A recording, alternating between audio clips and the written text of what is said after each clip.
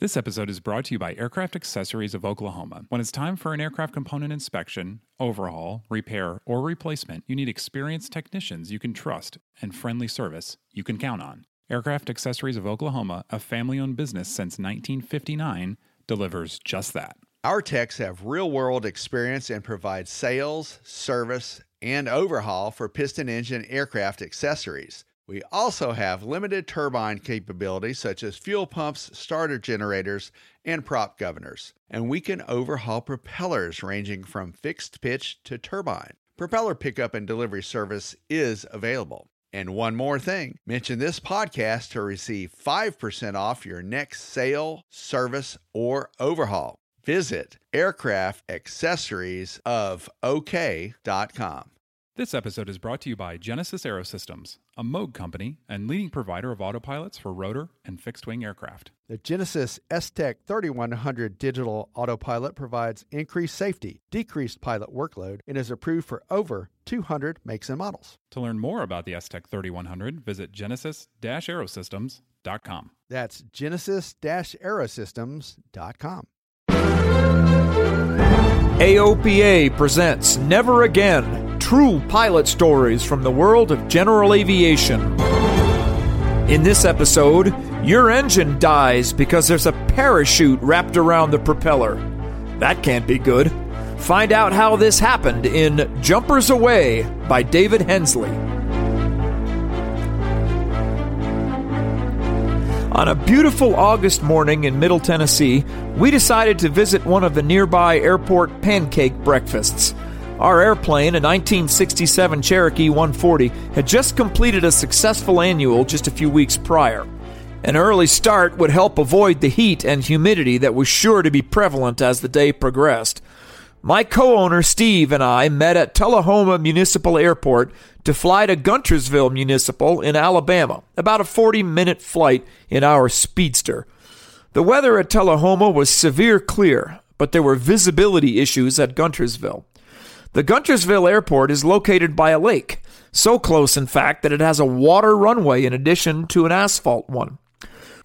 We decided we would head in that direction in hopes that the fog would move out by the time we arrived. If that didn't work out, we would still have had a fun day of flying. The Tullahoma Airport is a busy place on most weekends. It's common to see skydivers, gliders, helicopter operations, and other general aviation activity successfully sharing the airspace. After the pre-flight, I checked the tetrahedron, and although the wind was minimal, it was pointing to the north. I heard a distant Baron enter the area with intentions to land on runway 36, so I taxied out to do the run-up. I heard the Baron entering downwind for runway 36, and I heard the Skydiver's jump plane pilot announce Jumpers Away. The jumpers land in a large grassy area around the middle of the field. The local pilots know to avoid crossing midfield, to avoid what we not so affectionately call meat bombs.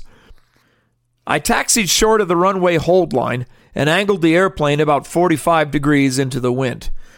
I completed the pre-takeoff checklist, pulled the power back to 1,000 RPM, and stared out the left window looking for the Baron pilot who had just announced final. Suddenly, our airplane shuddered, and the engine was stopping. My first thought was that somebody taxied into us from behind.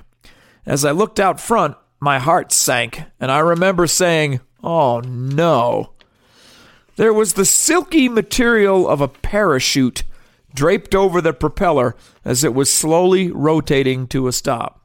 I thought someone had just died or been seriously maimed.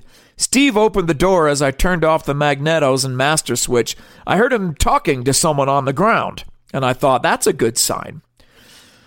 The skydiver was a young lady, about 20 years of age, and she was asking if our airplane was okay. Steve told her not to worry about the airplane right now and asked if she was okay. By this time, I was getting out of the airplane and saw no signs of blood, and the skydiver was trying to get to her feet. We insisted she sit on the ground for a while. She looked to be in shock, and who wouldn't be? The skydiving ground crew soon showed up and assisted the jumper back to the hangar. Miraculously, she had no physical injuries. This was one of her early solo jumps, and according to other skydivers, she had fixated on the Cherokee and landed right at it, like a moth to a flame. She had landed just feet away from a moving propeller and was unscathed. Had she landed a minute earlier when I was performing the run-up at a higher RPM, it would have pulled her into the propeller instead of killing our idling engine. Steve and I got back in the Cherokee and started it up. We ran the power up to check for any unusual vibrations, and having found none, we had just about decided to take it around the pattern when someone called over the radio and told us there was an airworthiness directive that prohibits flight after a sudden engine stoppage until the engine can be torn down and inspected. We taxied back in and talked to the drop zone manager, who assured us that as a member of the United States Parachute Association, the jumper had insurance that would pay for the teardown and inspection. Our next conundrum was figuring out who we needed to report this to. There was no structural damage, and the aircraft was not moving at the time of the accident. It did not fit the FAA definition of an accident, but surely we should tell someone. We decided to contact the Nashville Flight Standards District Office, and after a few days, they asked us for more detailed information. We each gave our account of the day, and after a week or so, they wrote us back and said they were going to classify it as an occurrence, and no more information would be required from us. Meanwhile, the lady jumped again the next day with better results. The USPA insurance was very helpful, and there was no hassle getting them to pay. We opted to go ahead and do an overhaul at our expense, since the airplane was only 250 hours from TBO. I kept thinking about whether there was anything I could have done differently to avoid the situation. I honestly could not come up with anything. As disturbing as it was, I can only be thankful for the way things turned out. After this episode, I will be more careful when I hear the call jumpers away over Tullahoma, whether on the ground or in the air. Experience with the jumpers had given me a false sense that they were not a factor in routine operations at the airport, but I will be more paranoid in the future. The jumper missed her landing area by about a half mile, with plenty of room to the left or right of us, but somehow she ended up just feet from our propeller. Never again would this happen, or would it?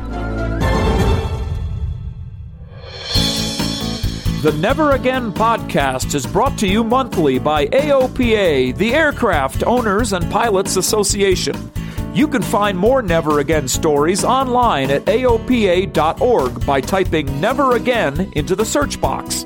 While you're there, check out AOPA's mobile flight planning app, AOPA Go, as well as the many free training and safety courses from the Air Safety Institute. Find all of this and more at AOPA.org. The Never Again podcast is produced by Royce Earl. Thanks for listening. Fly safely.